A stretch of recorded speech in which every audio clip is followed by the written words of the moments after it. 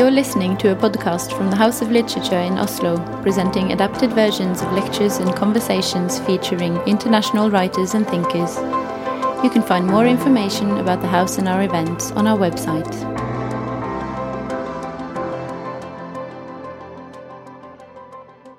Good evening, everyone.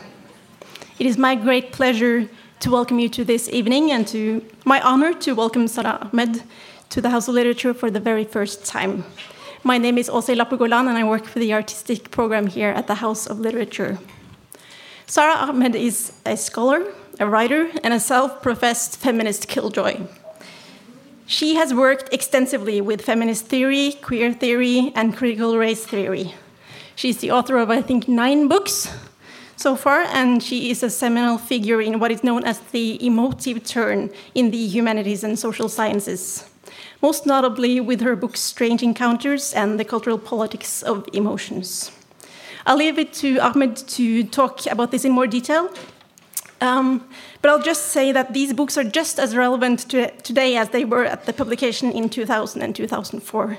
Just looking at the discourse around the yellow vests, around Brexit, around the growing right-wing populism, around the climate school strikes, how closely connected emotions are with politics and with what is deemed rational or irrational.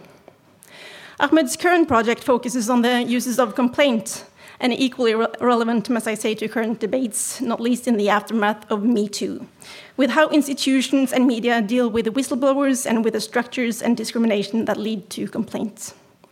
This evening, Ahmed will first give a lecture touching on some of these topics, and then we'll have a short break. And then at around 8, if we keep time, we will resume with a short stage conversation between Ahmed and Hanna Helseth. She is the editor of Nytt Norsk Tidsskrift and one of the authors of the book Det jeg skulle ha sagt, Håndbok mot seksuell trakassering, or in English, What I Should Have Said, a handbook against sexual harassment. But first, please give a warm welcome to Sara Ahmed.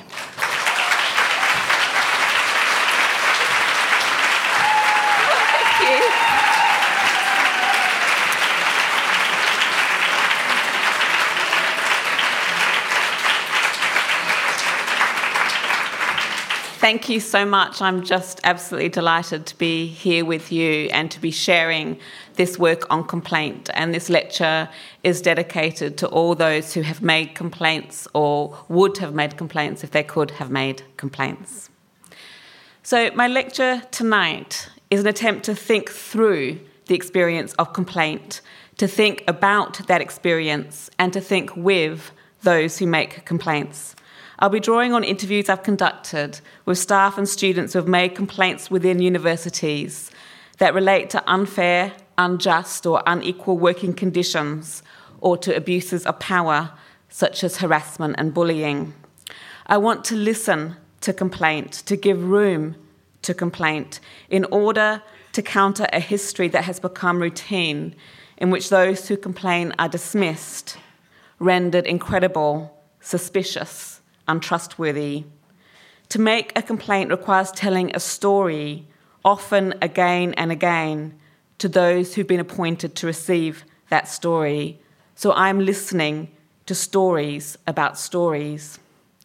When does a complaint begin? Those I interviewed often began with this question, the question of how to begin. It can be hard to know where to start, because it is hard to know when the complaint starts. Let me share the opening words from a testimony offered by a senior researcher who made a complaint about bullying and harassment. It is always so complex and so difficult and so upsetting still, even just knowing where to start is. And it's funny, even just starting, I can feel emotion coming out, and all I want to do is I want to start crying. And I'm also going to have to present a good front, professional and corrected, and I know I just can't let it affect me. And I'm going to have to talk about this as something that is detached.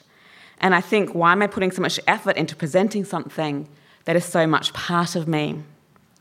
Emotion comes out in telling the story. Emotion makes it hard to tell the story. You make an effort to present something because it has become part of you, because it matters to you and what you can do. But how it matters is what makes it hard to present. How do you pull yourself together to share an experience? if the experience is of breaking apart. And by experience, I'm referring not only to the experiences that lead to complaint, but the experiences of making that complaint. These experiences can be hard to untangle. They can often be part of the same experience. When you complain about what you encounter, you often then encounter what you complain about. If you complain about bullying, you are often bullied. If you complain about harassment, you are often harassed, and so on. And so it goes on. Harassment and bullying can be enacted by those who are appointed to investigate the very problem of harassment and bullying. She describes receiving the results of a so-called independent investigation. The conclusion of their report was that I participated actively in the conflict and they monopolised the work. This word, monopolised, I had so much rage and anger. Not only did they abandon me, but they made it my fault for monopolising the work. And this is it. This thing, I have it inside of my head all the time. I monopolise. The word stops me from doing anything. From writing something, writing a text, writing an article. What am I doing? Am I monopolising things again? How dare I even enjoy what I do now? Who do I think I am? I am nothing. I am worthless. My work might be good, but I am not. And I have completely internalised this in a way that is very, very, very damaging. How we feel in a situation is how we learn about a situation. We learn from what gets under our skin. That word monopolise gets under her skin. When it sticks to her, she becomes stuck, unable to write, unable to do her work. Words can carry a charge. They can be used to locate a problem in those who locate a problem. You can end up being made to feel that you are the problem, that the problem is you.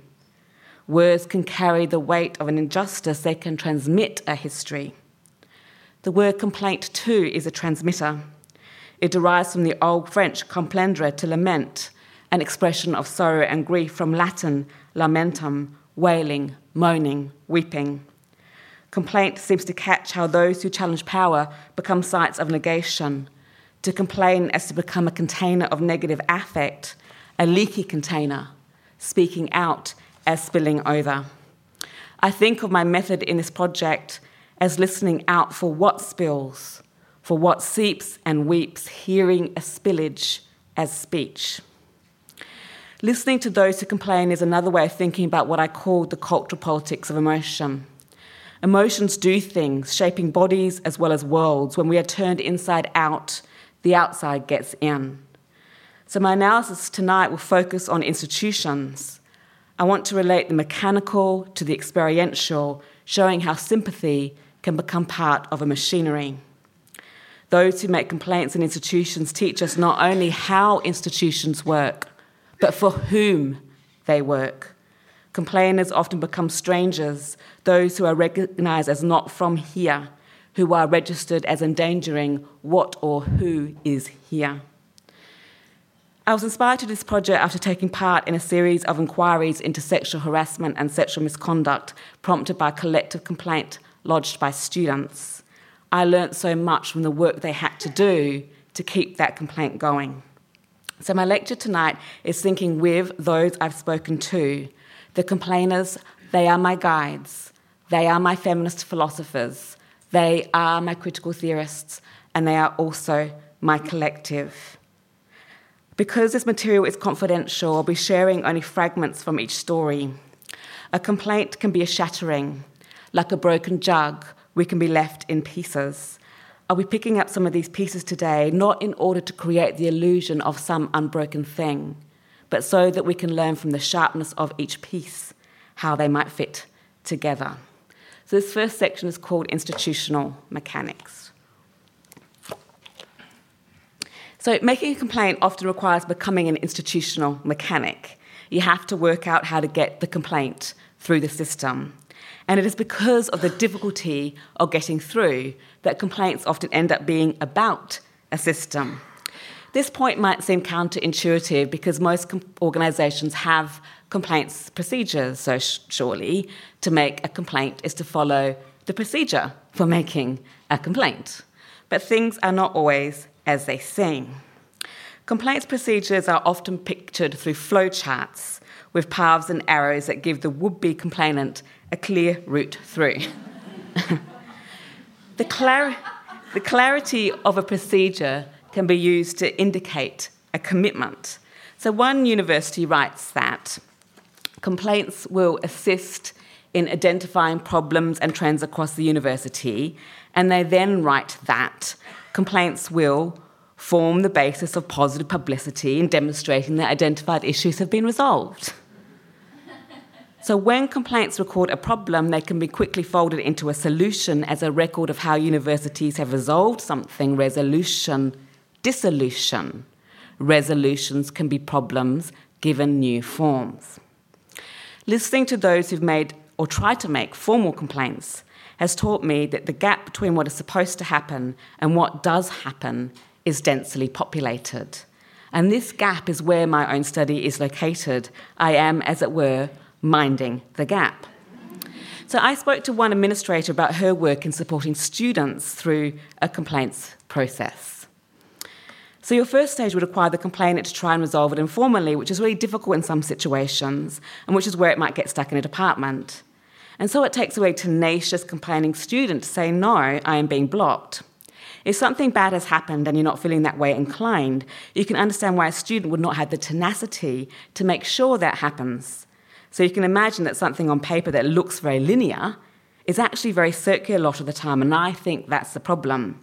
Students get discouraged and get demoralised and feel hard done by and nothing's getting resolved, and then they're in a murky place and they can't get out. A complaint is not simply an outcome of a no. A complaint requires you to keep saying no along the way. And this practitioner acknowledges that what is required to proceed with a complaint, in her terms, confidence and tenacity, might be what is eroded by the very experiences that led to the complaint. Something bad has happened, not feeling that way inclined. So a formal complaint procedure might appear to operate as a straight path, but that path can be blocked at any point. So the experience of a complaint, if represented as a picture, might be rather more like this. Circular, round and round, all tangled up. Even if you can get in, you can't work out how to get out. If this is a picture of what a complaint feels like, then it might also provide us with an alternative map of the organisation. So to mind the gap is to listen and to learn from those who experience a process. And I've been here before minding the gap. In an earlier project, I talked to diversity and equal opportunities practitioners based in British and Australian universities. One practitioner described the word diversity as a big shiny apple. It all looks wonderful, but the inequalities aren't being addressed. So diversity can be used as a way of appearing to address a problem, rather like complaints procedures. This practitioner described her own job thus. It's a banging your head against the brick wall job. So here, a job description is a wall description. If you keep banging your head against that brick wall and the wall keeps its place, it is you that gets sore. And what happens to the wall? All you seem to have done is scratched the surface. And this is what doing diversity work often feels like, scratching the surface or scratching at the surface. Making a complaint can also feel like scratching the surface.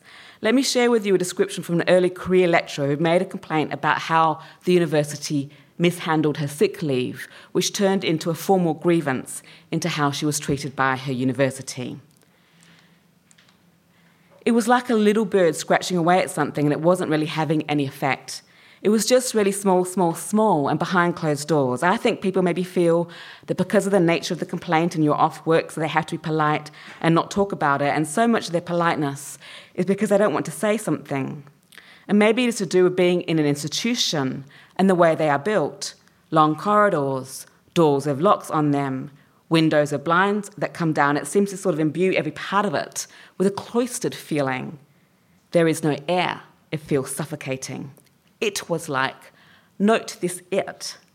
A complaint as something you are doing can acquire exteriority, becoming a thing in the world, scratching away a little bird, all your energy going into an activity that matters so much to what you can do and who you can be, but barely seems to leave a trace the more you try The smaller it becomes, the smaller you become, smaller still.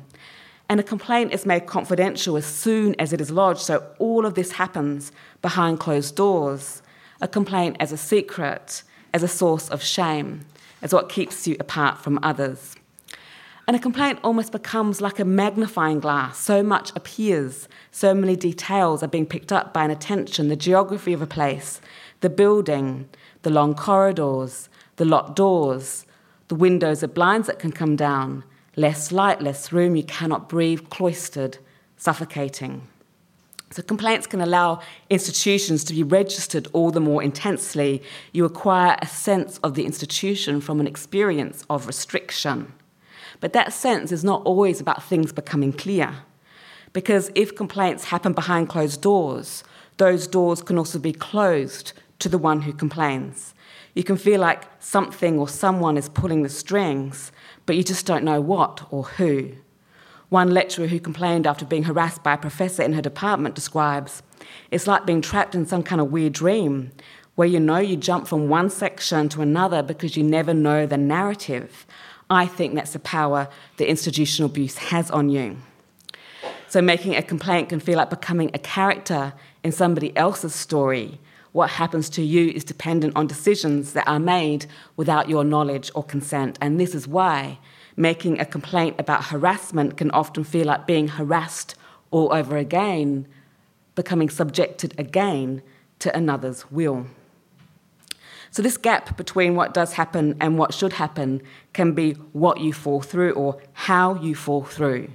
And we might remember that this sign, Mind the Gap, is familiar to us from the London Underground, I think, as an advice and also as a warning to proceed with care. And warnings are useful because they introduce notions of caution, predicated not on abstract rules about rights and wrongs, but on a person's own health and safety. When you're trying to make a complaint, you're frequently warned about making a complaint. One student describes, I was repeatedly told that rocking the boat or making waves would affect my career in the future and that I would ruin the department for everyone else. I was told if I did put in a complaint, I would never be able to work in the university and that it was likely I wouldn't get a job elsewhere. Complaining here is framed as a kind of rocking motion, causing self-damage, ruining your career, as well as damage to others, ruining a department, no less. The flip side of a warning is a promise that if you don't complain, you will get somewhere or you will go further, an institutional version of what I call the promise of happiness. So one academic describes not complaining as the default setting. The default academia thing, the university thing, it will be fine if we do wait, don't make a fuss. A default is a thing that happens if you do not change it intentionally by performing an action. So not complaining is thus about keeping things steady by not altering the setting, not complaining as how things are set. Institutional mechanics is about how complaints are stopped. And warnings often articulate a no, don't go there, but complaints can also be stopped by a yes. They can be stopped by the appearance of being heard. One academic describes what followed when students made a complaint about the behaviour of professors at research events. A meeting is set up by said professors. They said they would have an open meeting, but it was just about calming the students down. So you can indicate that you are willing to hear a complaint to dissolve the complaint. Venting, I call this, and it's used as a technique for preventing something more explosive from happening. So you let the complaint be expressed in order that it can be contained. So once the students have vented their frustrations, once they have got the complaint out of their system, the complaint is out of the system. I think of this mechanism as rather like a pressure relief valve, which releases just enough pressure so it does not build up and cause an explosion. Another method of stopping a complaint is to declare that the complaint is not a complaint because it doesn't fulfil the technical requirements for being a complaint. A member of staff made a complaint about bullying, this time from her head of department, and that experience had been devastating and she suffered from depression as a result. So it took her a long time to get to the point when she could write the complaint. And what happens when she did? I basically did it when I was able to because I was just really unwell for a significant period of time. And I put in the complaint, and the response that I got was from the Deputy VC. He said that he couldn't process my complaint because I had taken too long to lodge it. So some experiences are so devastating that it takes time to process them, and the length of time that is necessary can then be used to disqualify that complaint. So the tightening of the complaint as a genre, a complaint as a requirement to fill in a form in a certain way, in a certain time, is how many struggles are not recorded. And if organisations can disqualify complaints because they take too long to make, they can themselves take too long in accordance with their own procedures to respond to complaints. So one student described how the university took 7 months to respond to her complaint. It was supposed to take no more than 3. And then another 7 months to respond to her response to their response to her complaint. She has a theory. It is my theory that they've been putting in the long finger and pulling this out, dragging this out over unacceptable periods of time to try and tire me out so that I'll just give up. So sometimes it seems that exhaustion is not just the effect, but the point of the complaint process. So exhaustion could even be understood as a management technique. You tire people out so they're too tired to address what makes them too tired. The slowness of response might be explained even by organisations themselves as being a result of inefficiency. We might think of inefficiency as being annoying but indiscriminate, affecting everybody and everything. Listening to those who've complained has taught me how inefficiency can be discriminatory. An international student was waiting for her complaint to be processed whilst her visa was running out. 10 days before my visa was about to run out, I applied for a new visa. And they were like, how can we give her a visa? She's on probation. You have to have good standing to get a visa. And they were like, this complaint thing is open. So for students and staff who are more precarious because of their residential, employment, or financial status, the longer a complaint is kept open, the more you have to lose. So I would say there's a connection between the discriminatory effects of inefficiency and the efficiency with which organisations reproduce themselves as being for certain kinds of people. Those whose papers are in the right place, those who are in the right place, those who are upright, able, well-resourced and well-connected. So a complaint can go through the system and still nothing happens.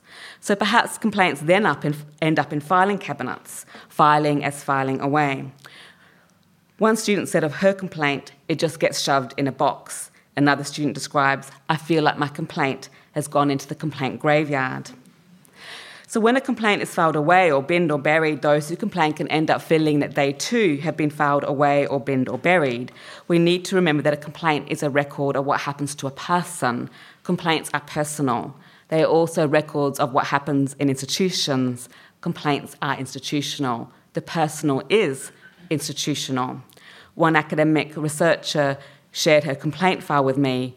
One of the things I talked about in these documents, I'm very open. I was under such stress and trauma that my period stopped. That's the intimacy of some of the things that go into it.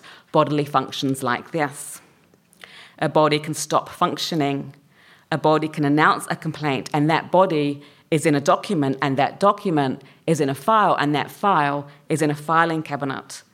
To file a complaint can mean to become alienated from your own history, a history that is often difficult, painful, and traumatic, alienated then from your own alienation. This second section is called In the Thick of It. So I focused in that section on what happens to complaints, how they are stopped. But complaints, of course, are not the starting point. They are often about what precedes them. They take us back. They have what you might call a backward temporality. So in this section, I want to back up somewhat. A student gives up account of turning up at a postgraduate retreat. They were making jokes that were horrific. They were doing it in a very small space in front of staff and nobody was saying anything. And it felt like my reaction to it was out of kilter with everyone else. It felt really disconnected, the way I felt about the way they were behaving and the way everyone else was laughing. They were talking about milking bitches. I still can't quite get to the bottom of where the jokes were coming from. Nobody was saying anything about it. People were just laughing along. You start to stand out in that way. You were just not playing along. That sexist expression, milking bitches, seemed to have a history, and each time that expression is used, that history is thrown out like a line that you have to follow if you are to get anywhere. When laughter fills the room like water in a cup, laughter as holding something, it can feel like there's no room left. To experience such jokes as offensive is to become alienated, not only from the jokes, but the laughter that surrounds them, propping them up, giving them somewhere to go. And just by not laughing, not going along with something, she starts to stand out. And I think that's really important. A complaint can be registered before anything is even said. It can be expressed by how a body is not attuned to an environment. To express can mean to squeeze something out. In another instance, a junior female lecturer was sexually harassed by a senior male professor, mainly through constant verbal communications. For example, he emailed her about wanting to suck her toes. She thought she'd handle this by asking her line manager to ask him to stop, not knowing that her manager had sat on that request.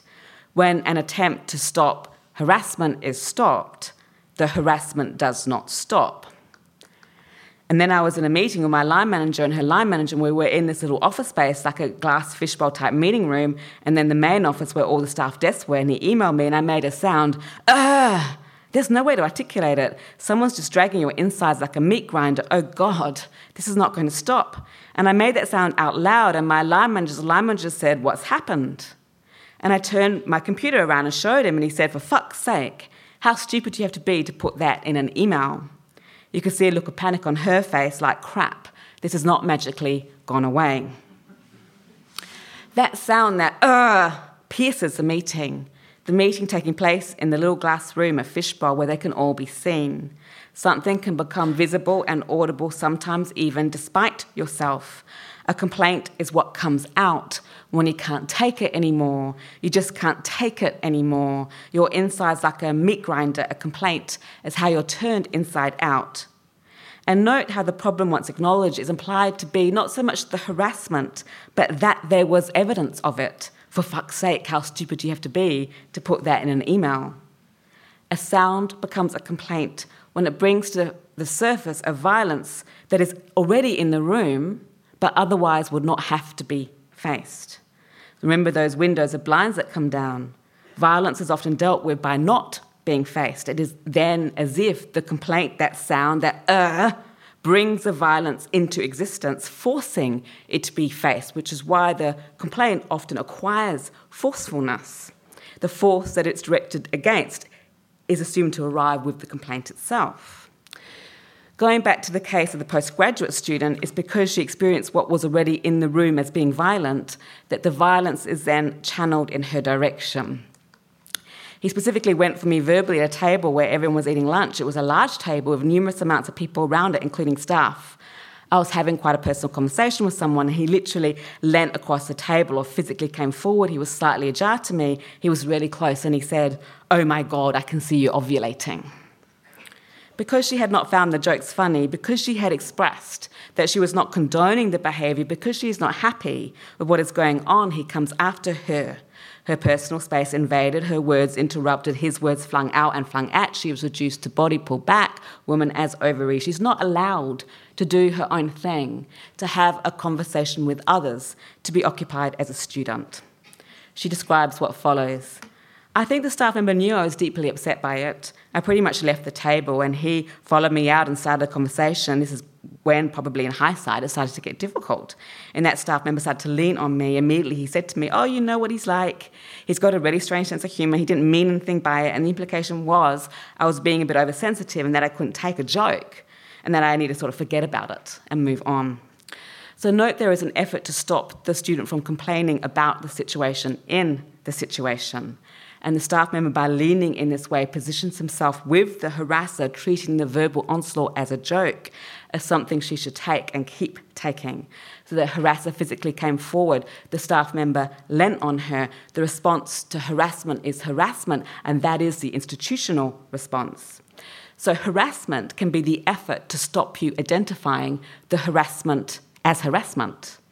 And the one who identifies the harassment as harassment is harassed all the more. So a complaint can be how you end up leaving the table, how you end up out of it. Or a complaint can be what you have to do to get in. One academic has to keep pointing out that the rooms are inaccessible because they keep booking rooms that are inaccessible. She has to keep saying it because they keep doing it. I worry about drawing attention to myself, but this is what happens when you hire a person in a wheelchair. There have been major access issues at the university. She spoke of the drain, the exhaustion, the sense of, why should I have to be the one who speaks out? You have to speak out because others do not, and because you speak out, others can justify their silence. They hear you. So it becomes about you. Major access issues become your issues. And the complaint is treated as a broken record, as if she's the one who's stuck on the same point. You might have to make a complaint because you do not fit, because you are a misfit, to use Rosemary Garland-Thompson's important term. A complaint could be almost understood as a misfit genre. Misfits often end up on the same committee, otherwise known as a diversity committee. We might end up on the diversity committee. We recognise this. You might end up on the diversity committee because of who we are not able-bodied, not white, not cis, not man, not straight. The more nots you are, the more committees you end up on. But we can still be misfits on these committees. A woman of colour academic describes, I was on the equality and diversity group in the university, and as soon as I started mentioning things to do with race, they changed the portfolio who could be on the committee, and I was dropped. So certain words carry a complaint. You just have to say the word race, let alone racism, and you'll be heard as complaining. So complaints can be as much about how we are received as what we are sending out. She adds, whenever you raise something, the response is, you're not one of them. A complaint then seems to amplify what makes you not fit, picking up on what you are not. A complaint becomes evidence that you're a foreigner, not one of them, not really from here. Complaints, whether or not we make them, tell us about who gets to be one of them. A lesbian academic becomes head of department. She was the first woman to be head of her department, let alone the first lesbian. And she experiences bullying from her colleagues, in part by how they frame her as the bully, as if she's imposing her will on them. For some, to be is to be judged as imposing. I was the first female head department, and everything became stuck to me. The fact that there had been fire doors put in all the rooms to replace the solid wood ones with windows in, that was my fault. That was me wanting to spy on people. It turns out the solid doors were in fact replaced after a number of cases of sexual misconduct and harassment at that university. Whatever the story the doors could tell, and doors always have stories to tell, the doors end up sticking to her. So complaints have a lot to teach us about how negative affects can be picky as well as sticky. You can be picked on by what you're stuck with. She describes, if you have a situation, you make a complaint, then you're the woman who complains, a lesbian who complains, and it gets in the way of being in the role, being a good colleague, a good mentor, a great teacher, a supervisor. And you don't like to hear yourself taking that not petulant tone, bangs table, come on. You can hear them saying, oh, there you go. A diversity practitioner said something very similar to me, that she only had to open her mouth in meetings to witness eyes rolling as if to say, oh, there she goes. Both times we laughed. It can be a relief to have an experience, however difficult, put into words. The feminist killjoy, that leaky container, she comes up here. She comes up in what we can hear. We hear each other in the wear and the tear of the words we share. We hear what it's like to come up against the same thing over and over again. We imagine the eyes rolling as if to say, she would say that. It was from experiences like this that I developed my equation, rolling eyes equals feminist pedagogy.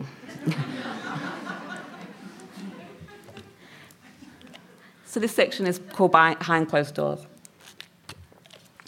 Doors keep coming up in my data. I'm speaking to an academic about the first complaint she made when she was a student. One of the lecturers on her course had been making her feel uncomfortable.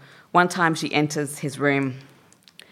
And then one afternoon I went into his office to talk to him about something. It was an office a bit like this, but without any glass, with a door that opened inwards and opened on a latch. And he pushed me up against the back of a door and tried to kiss me. And I pushed him away. It was an instinctive pushed him away and tried to get out of the room. And it was a horrible moment because I realised I couldn't actually. It was very difficult to operate the latch. We are back to the door, the back of the door. A door without glass, solid, can't be seen through. A door is what you're pushed against, a latch that won't open, getting stuck, trying to get out, the work you have to do to get out. She did get out of his room, but it was hard. Behind closed doors, harassment happens there, out of view, in secret. You can be locked in, you can be locked out. Doors have something else to teach us. They teach us the significance of a complaint about harassment being lodged in the same place the harassment happened. A door is shut on her. The same door is shut on the complaint, the same door. So what happens? She submits an informal complaint, a letter detailing the assault. Where does that letter go? It ends up with the dean. And what does he do? The dean basically told me that I should sit down and have a cup of tea with this guy to sort it out. So often the response to a complaint about harassment is to minimise that harassment as if what occurred is just a minor squabble between two equal parties, something that could be sorted out by a cup of tea, that English signifier of reconciliation. So a complaint then would become about your failure, her failure, to resolve the situation more amicably. She did not proceed to a formal complaint. Her complaint was stopped and he was not. Now, I say her complaint was stopped rather than she was stopped because she did go on to have a career and is now a professor. But that experience of being assaulted by a professor when she was a student stayed with her.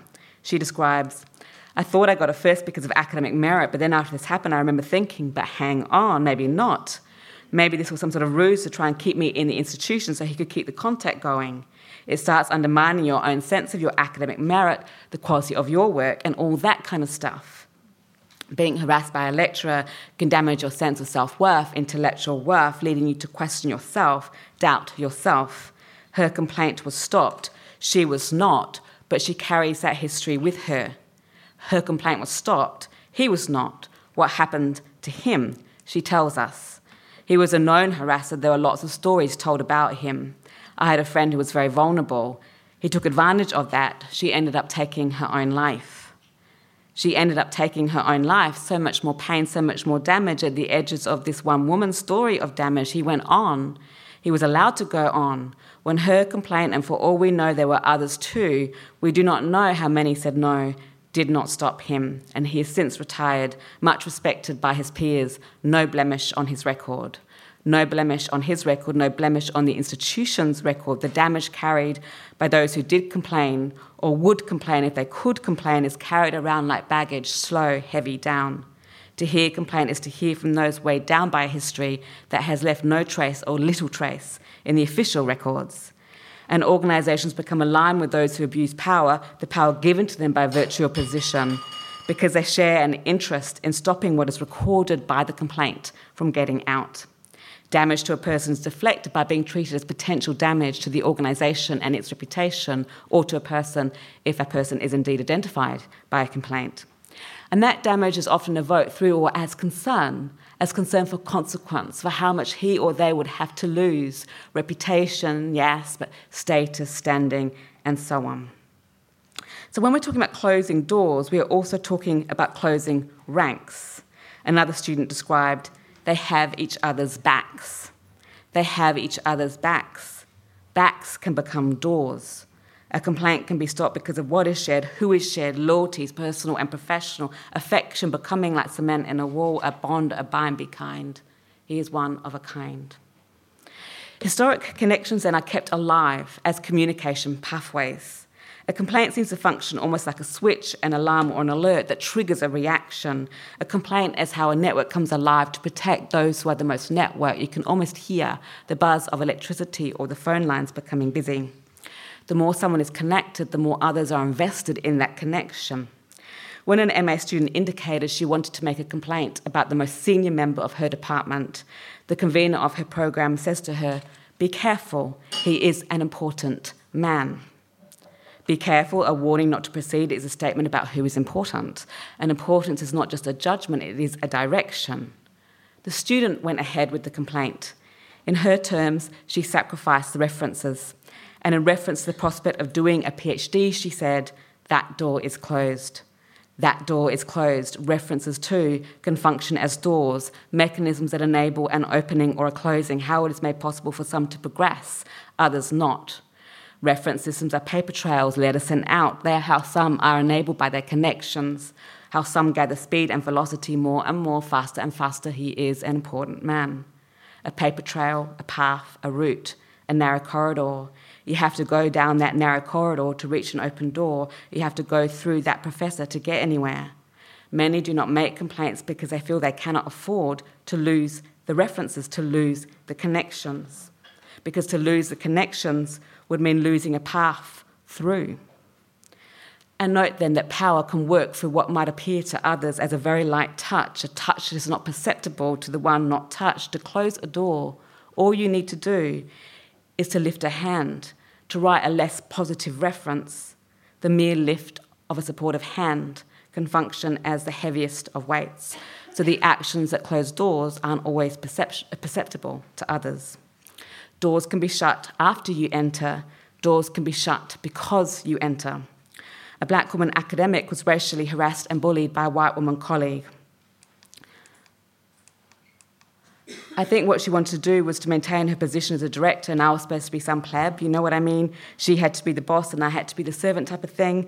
That was how her particular version of white supremacy worked. So not just belittling my academic credentials and academic capabilities, but also belittling me in front of the students, belittling me in front of administrators.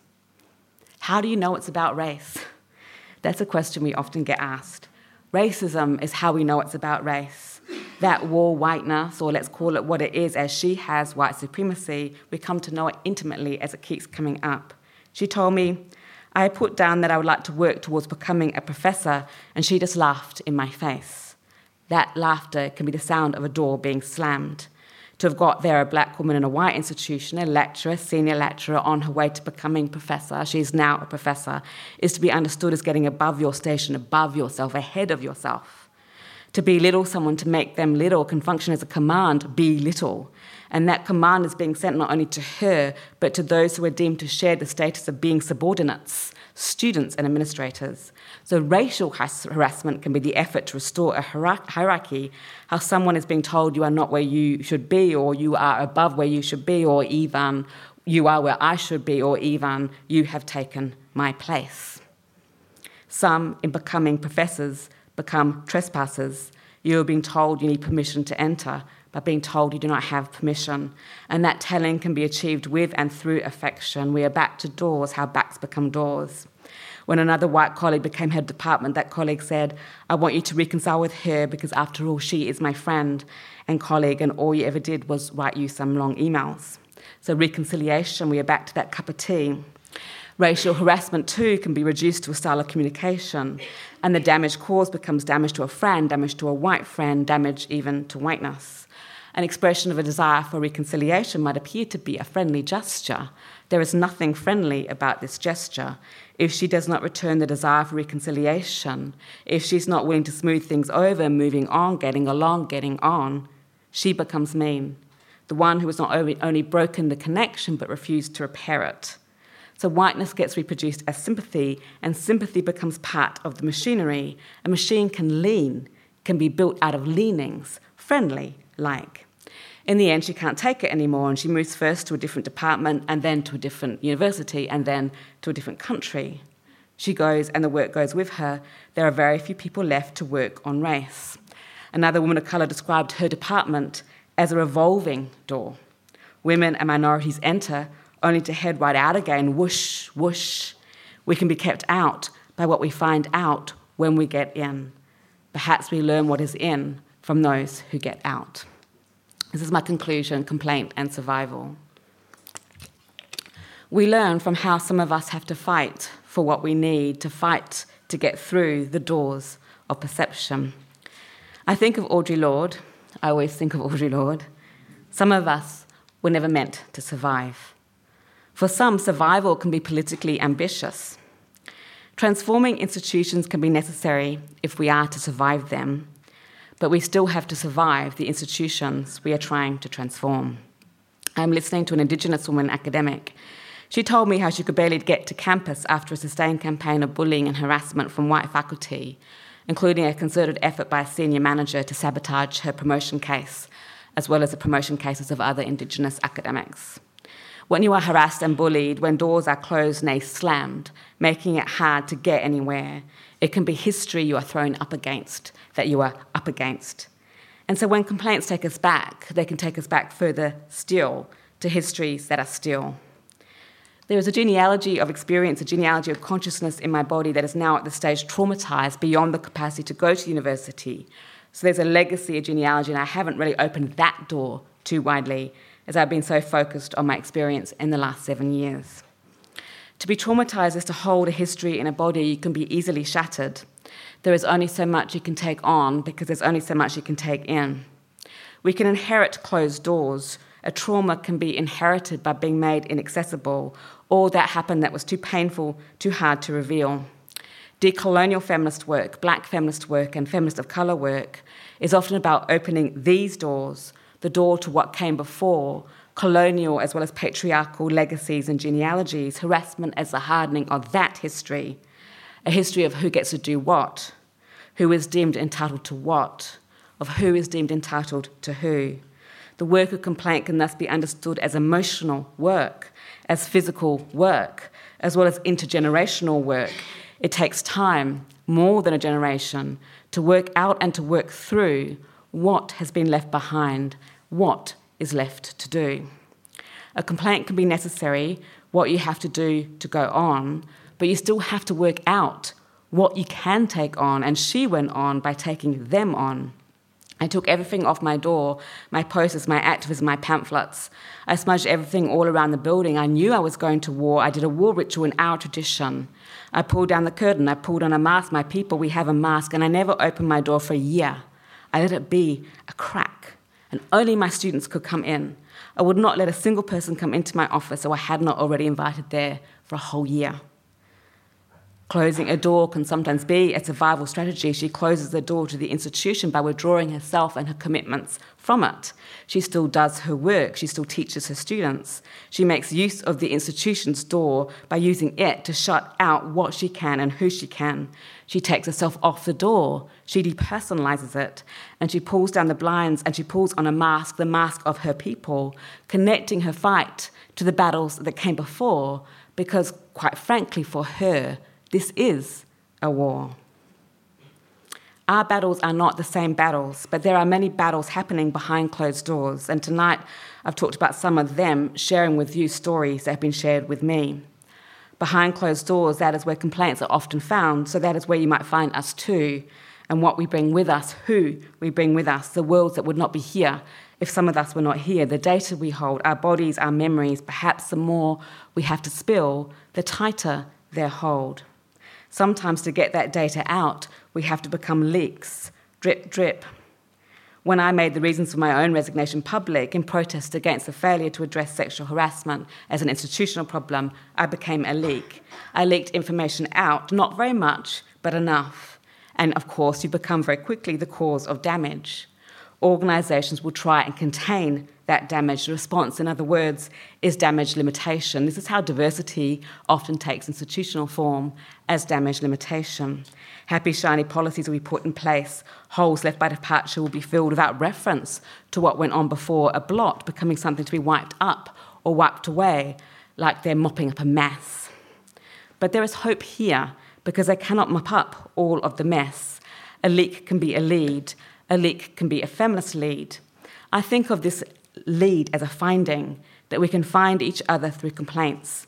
Even when complaints lead us to leave, we leave something of ourselves behind by complaining. Sometimes you hold on by passing a refusal on. A postgraduate student made an informal complaint about white supremacy in her classroom. Using that term for what is here at the university can get you in serious trouble. She knew that, but she was still willing to do that. And she became, in her terms, a monster, an Indigenous feminist monster, and is now completing her PhD off campus. She said that an unexpected little gift was how other students could come to her.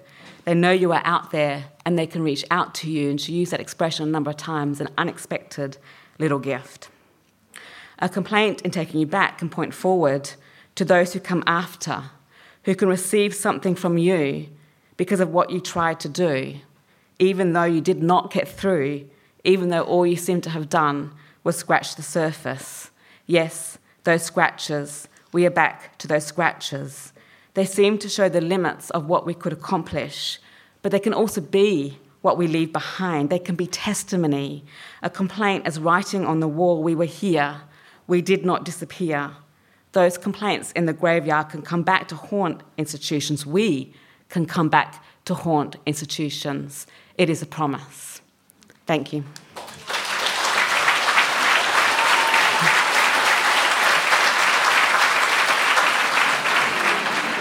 Welcome back. That was a couple of 10 minutes. As I was introduced, my name is Hannah Helseth, and I'm going to lead this conversation. Me and Sarah Ahmed are going to talk for some time, and then I'm going to open up for questions from the audience. So if you have any questions, please write them down, and then you can ask them afterwards. So that's my plan for the next kind of 40 minutes. And first of all, I have to thank you for that beautiful lecture. And I find it quite fascinating how you use quotes from complaints to do an institutional critique. And in Norway, I think it would be nearly impossible to talk about these kind of complaints against sexual harassment without talking about Me Too. And I really felt that the perspective on sexual harassment and also making complaints about sexual harassment changed in the Norwegian public sphere after Me Too, that suddenly we have had this perspective of the young girl, often young woman, making the complaints instead of the people that's trying to silence her. But I think it's also up to debate if that has really changed or not. And I also find and I think it's important to remind it kind of the impact that Me Too had in Norway in sheer numbers.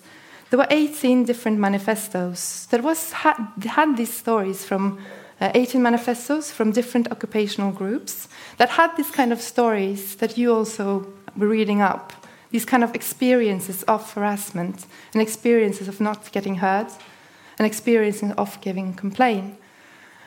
And these stories together made a quite impressive impact. And they had these stories, and then they made these claims for change. And together there were 10,600 women who signed these manifestos and 600 men.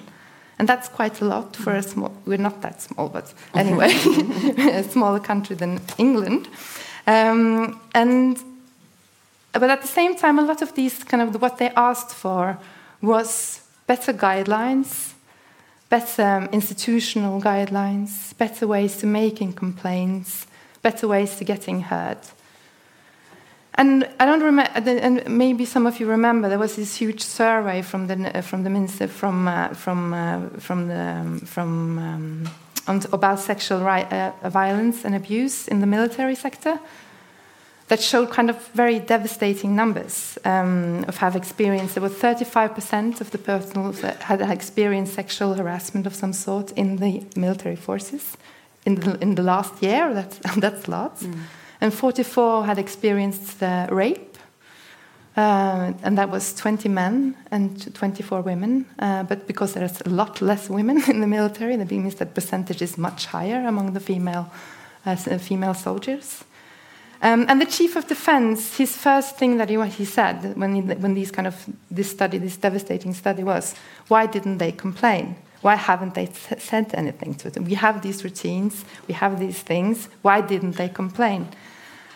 So I find the analysis you do working through complaints very, very important because of this debate and because of this framing that we need more complaint and we need guidelines. And if we have these kind of complaint guidelines and brush up our guidelines and we show that we have these guidelines, then we kind of have problems solved. So I have to ask you, and the discussion is also, why didn't they say something like the chief of defense said? Why didn't they say something before? And that's also kind of blaming the victim, blaming the person that are harassed or abused.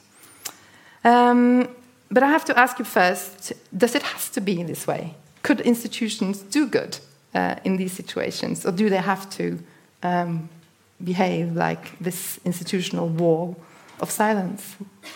Well, thank you for your comments and your question. And I think it's important to sort of register the significance of the act of sharing stories historically for feminism. It's been so important when people begin to speak out about so many of the experiences that often remain behind closed doors for one reason or another. And I think we know from many and varied feminist histories that it can take a political movement to open a door so that people feel that they have somewhere to go with the story, that there is someone to tell the story to, that there is a to.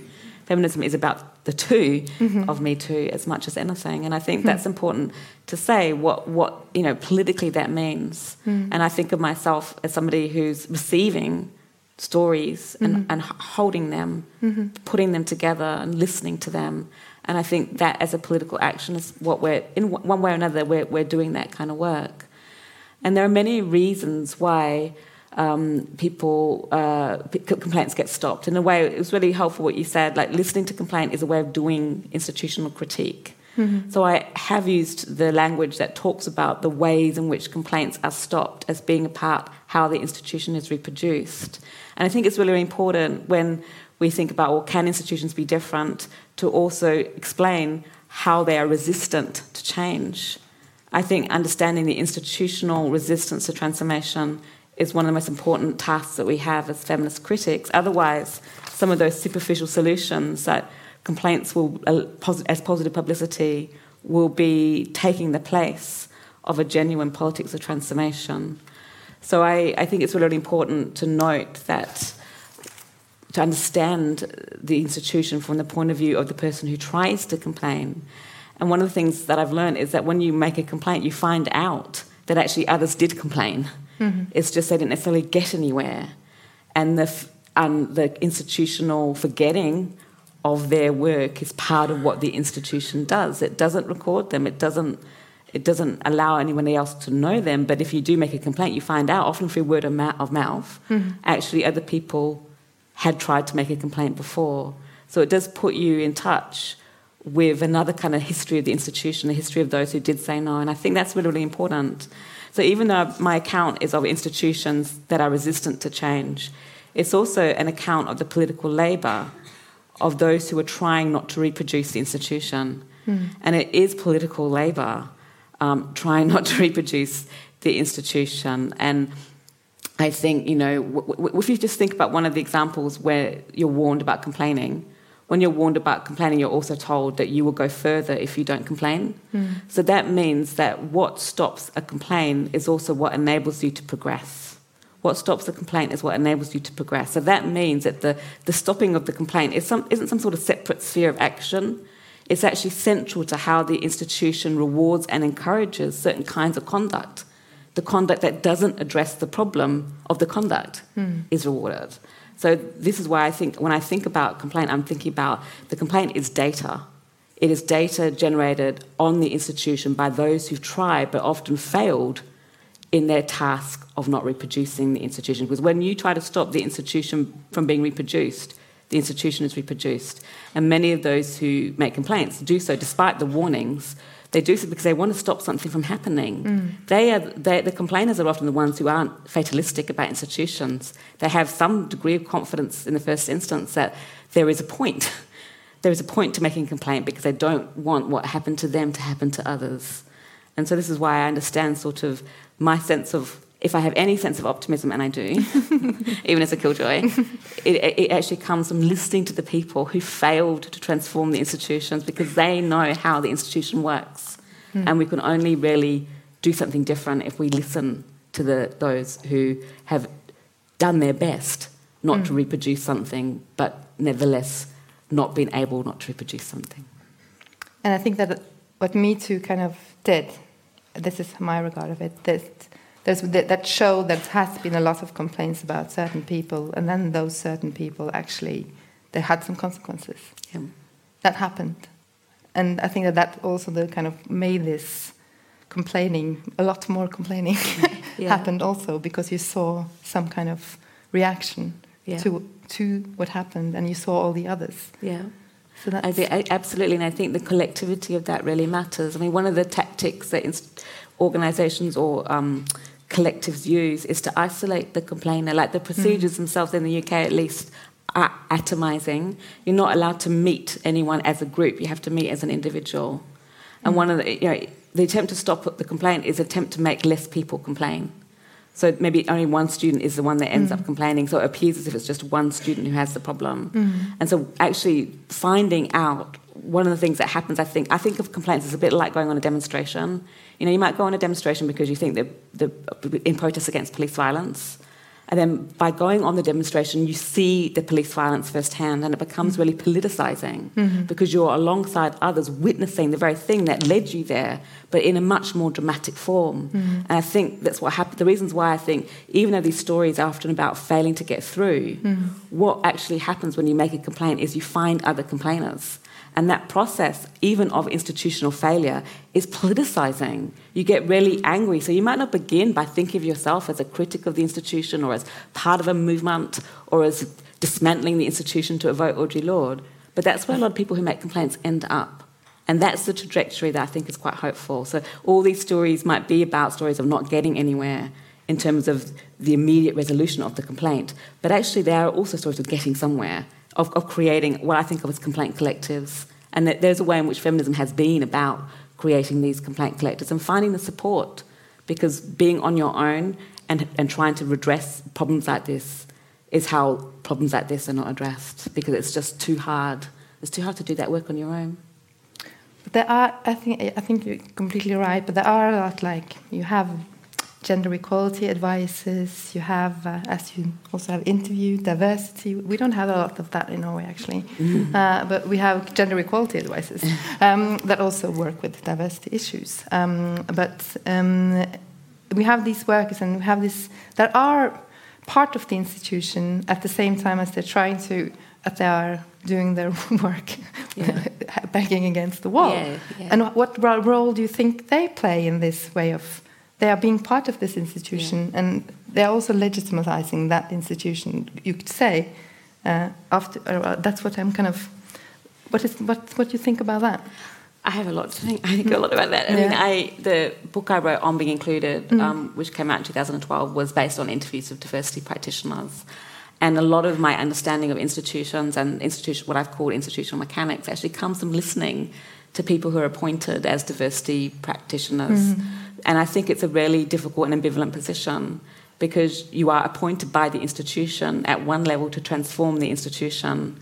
But just because you're appointed by the institution to transform the institution, it doesn't mean the institution's willing to be transformed. No. So diversity practitioners are actually really well placed to understand mechanics. Yes. This is why the wall comes from the experience of trying to diversify the institution, because you're constantly being told that's what you're supposed to do, but you're constantly being blocked by those who are telling you that's what you're supposed to do from doing what you're supposed to do. Yeah. And I think that is why I understand. That sounds a bit frustrating. It is. It is like the brick wall. I mean, you can, and the scratches on the wall could also be like the scratches of the fingernails. You're trying to get through, and you don't. The sore head. I mean, all of this is about frustration and difficulty. And I think, I actually think it's very important to just talk about that, what it feels like to come up against those walls.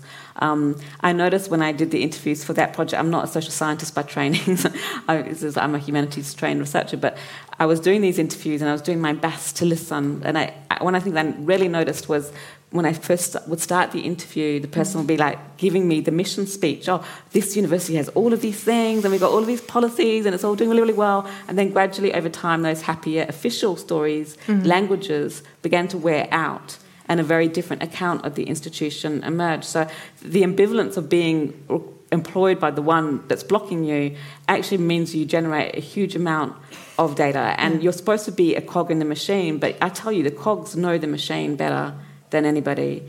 And that's why I really... And actually it's from diversity practitioners that I really learned to think about what it means to work strategically within the institution, using its resources to do what you can, where you can, and how you can. And the same is true talking about complaints, because complaints typically will be dealt with and handled by human resources departments in the UK, so again administrators. And most of the time, you are trying to do your best within the limitations of the resources and mandate that you're given. And one of the things that's been really interesting to me is I've been collecting stories of moments of institutional kind of individual and institutional resistance to the mandate. So one story would be one time a student with a disability was trying to get reasonable adjustments and failing because the institution said that it was not subject to the equality law, which it's not supposed to say, obviously, because the equality law is law. But that was a really, really hard and painful experience because you're trying desperately to get the adjustments that you need to do your work, but the effort to get the adjustments that you need to do your work are even harder and make it even harder to do that work. So she was feeling really, really worn down by this, and a lot of my stories are stories of being worn down by the work that you have to do to change the conditions to enable you to do the work. And then suddenly, on the fax machine in the office, this file appeared. This file appeared out of nowhere. And it was a file of all of these previous cases in that university of previous students with disabilities who had tried really hard to get adjustments to workload in order to do their work, including handwritten letters.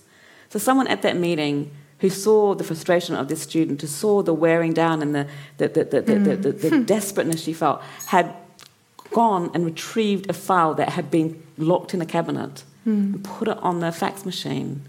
And I think that there are these moments of possibility afforded to those who are supposed to do the work of reproducing the machinery. And there's a lot of stories I have like that. So, I think the complainer, in a way, is the one who refuses what I would call institutional fatalism, that this is as it is and how it must be, who says, well, no, it doesn't have to be like this. And although you might think the administrator has little room to not reproduce what the institution requires, I think there is room. And there are lots of ways in which people actually put themselves on the line because they don't want to be part of the machinery, that they can see the effects on other people of that machinery. So I think that's in itself really interesting to me. Yes, and I think it's a crucial question how to make these stories of and experiences of sexual harassment and racial discrimination or of any sort, how to make them not just personal stories, but also political stories and collective stories. And since I've been, I have written a book about sexual harassment, and then we are have courses about sexual harassment for various different groups. And one of these questions of institutional change is that I've talked to somebody in the major labor union in Norway, and she told me that she's been working with these guidelines, and this is not to say anything bad about that, but she told me that it's very difficult to make people. It's very easy to make people to talk about the guidelines and the kind of the policy and how we're going to do stuff, but it's very difficult to have this conversation about sexual harassment that is just happening here. That the conversation silenced around, and this doesn't happen with other political questions that they're working with in the union. It's not that with every question, but it is that with the question of sexual harassment, and how to break that silence. And I think that's. I'm going to ask you that question: How can one break that silence? How is it possible to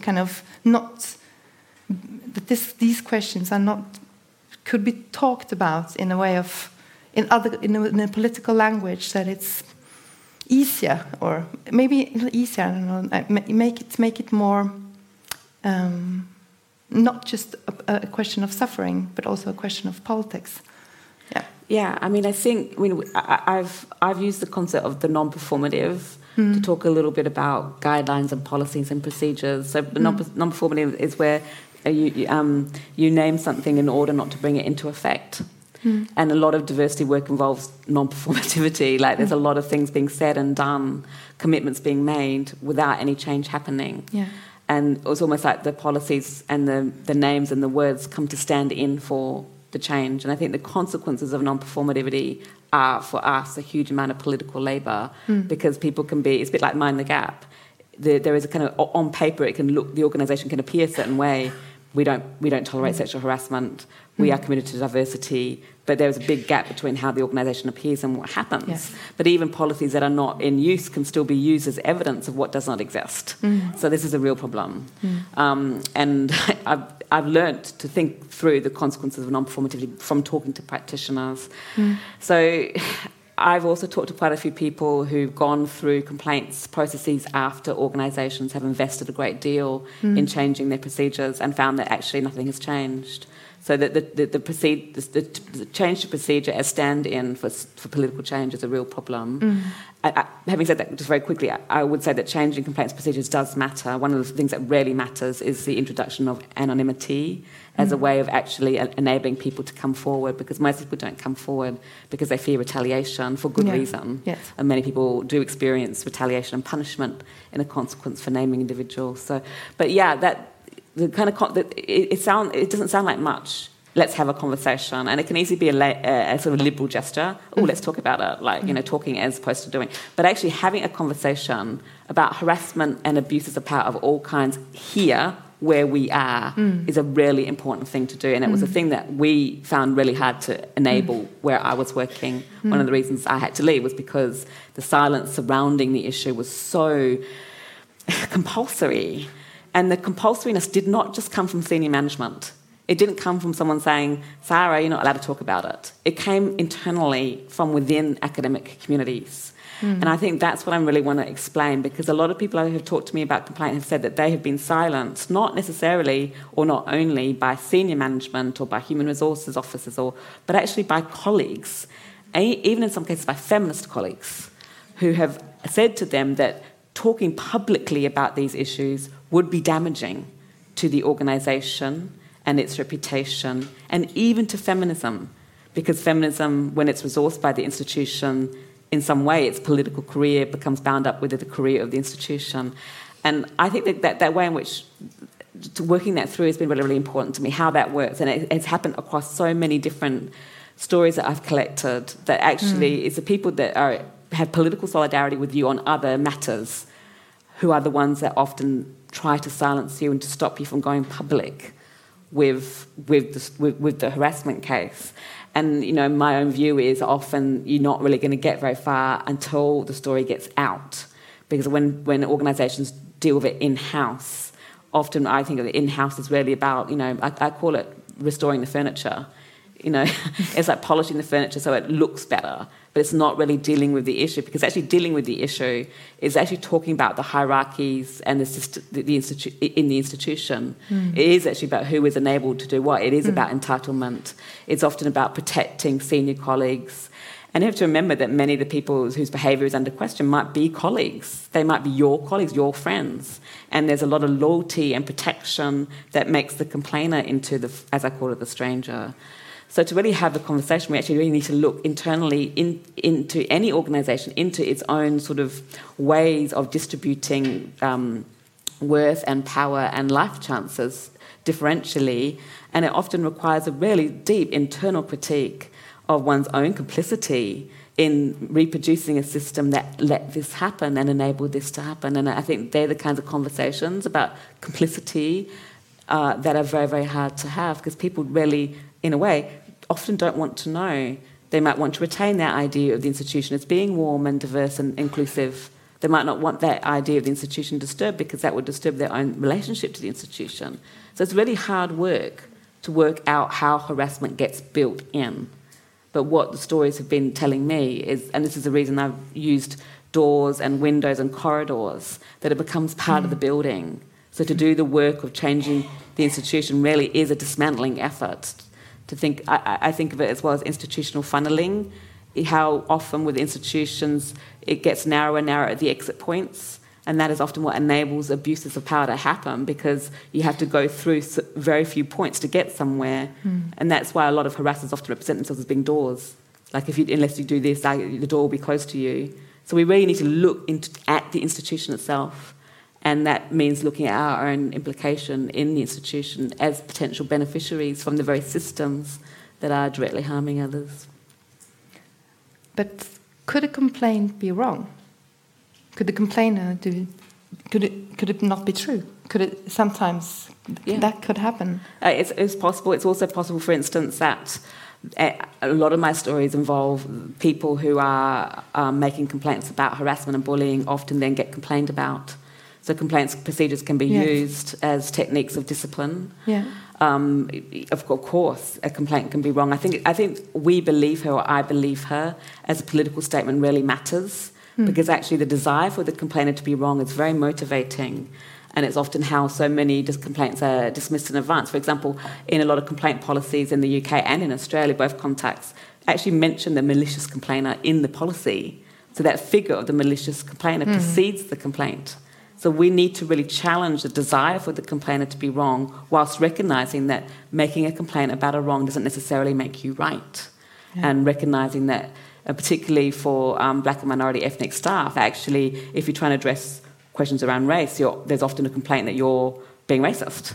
So a complaint can be used against those who are trying to address a problem, making them the problem, and whose complaints get taken more seriously than others is also a political question about who, in general, whose voice is taken more seriously than others. So complaints don't get you out of the murky, uneven world of institutionalised inequality. They are right in it. And I think recognising that is a really important part of the project of drawing on complaint as a way of challenging institutional histories.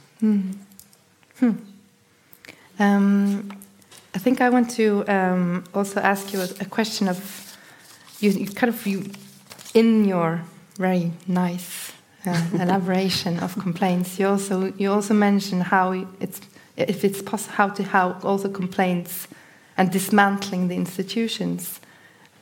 Do you have a story of a dismantling of an institution, or is it possible? It's kind of the history of how feminist studies and gender studies kind of emerged in the academia. Is this a history of trying to kind of at least mind the gap of some sort? Yeah, I mean, I use this word dismantling to directly evoke Audre Lorde's essay, "The Master's Tools Will Never Dismantle the Master's House." And in that essay, which I recommend everyone to reread at least once a month, she says a lot of really interesting things. She was asked on the 30th anniversary of Simone de Beauvoir's Second Sex to participate in a conference and a panel on the personal's political. She turns out, she finds that that's the only panel where lesbianism and black women are represented. And she does a critique of the conference. She does a complaint. Yeah. She uses the space and time she's been given to do a critique of the space and time she's been given. And that is where she does this critique really of white feminism and the way in which she says that being resourced by the Master's House can then render that version of doing feminism, it can render it very suspicious of those who are trying to do the work of dismantling.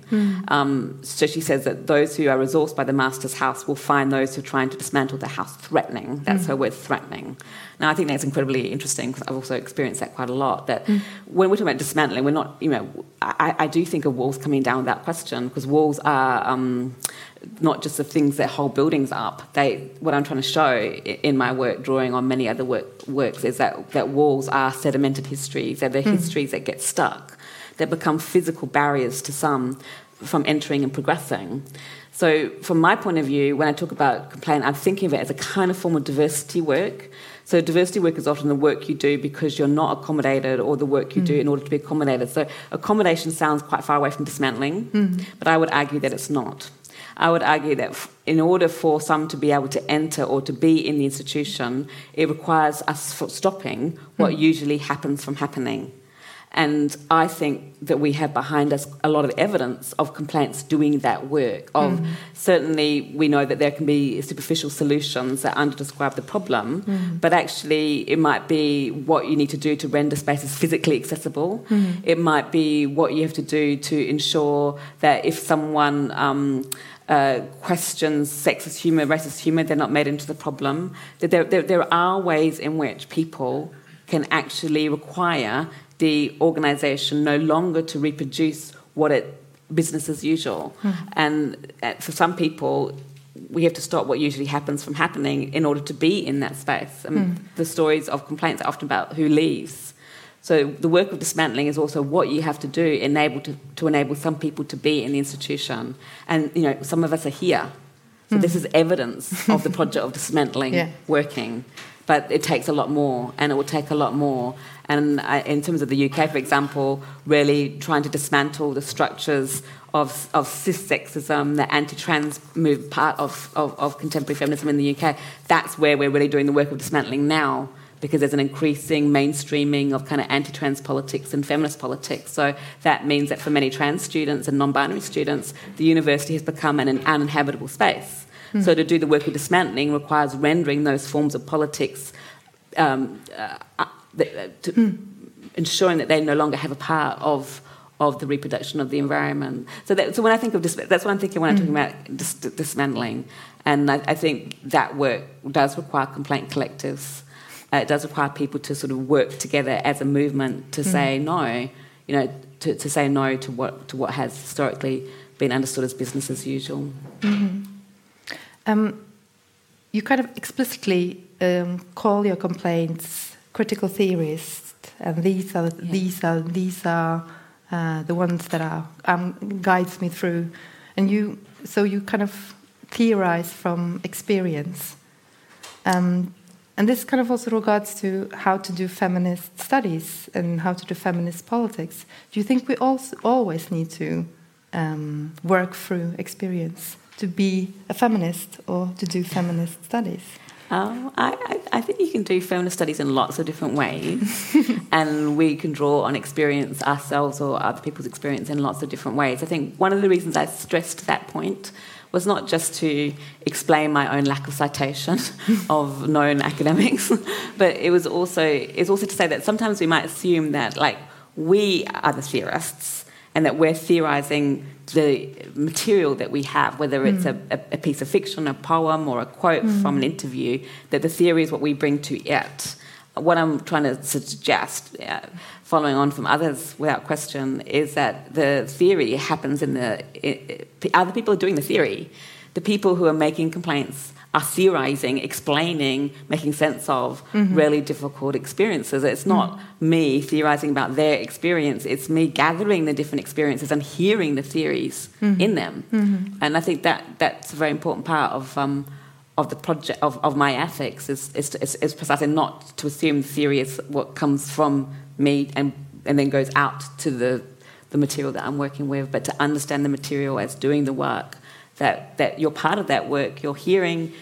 I remember when I first was working with the quotes from my diversity study, it took me a long time to realise that people kept talking about walls.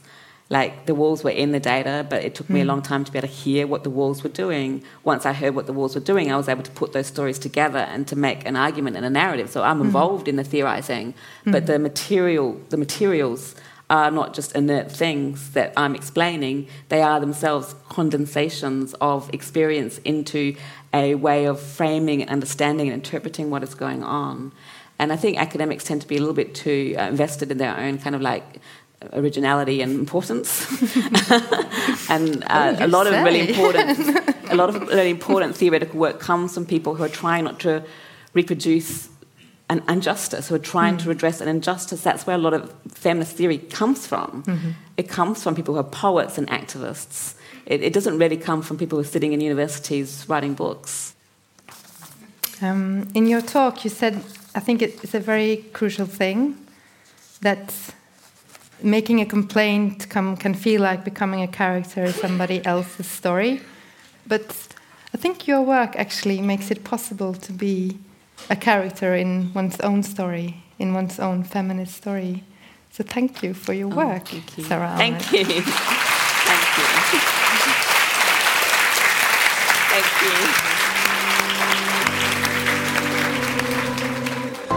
you. You've been listening to a podcast from the House of Literature in Oslo, presenting adapted versions of lectures and conversations featuring international writers and thinkers. You can find more episodes and subscribe to our podcast on iTunes, SoundCloud, and our website. The music is by Apotek.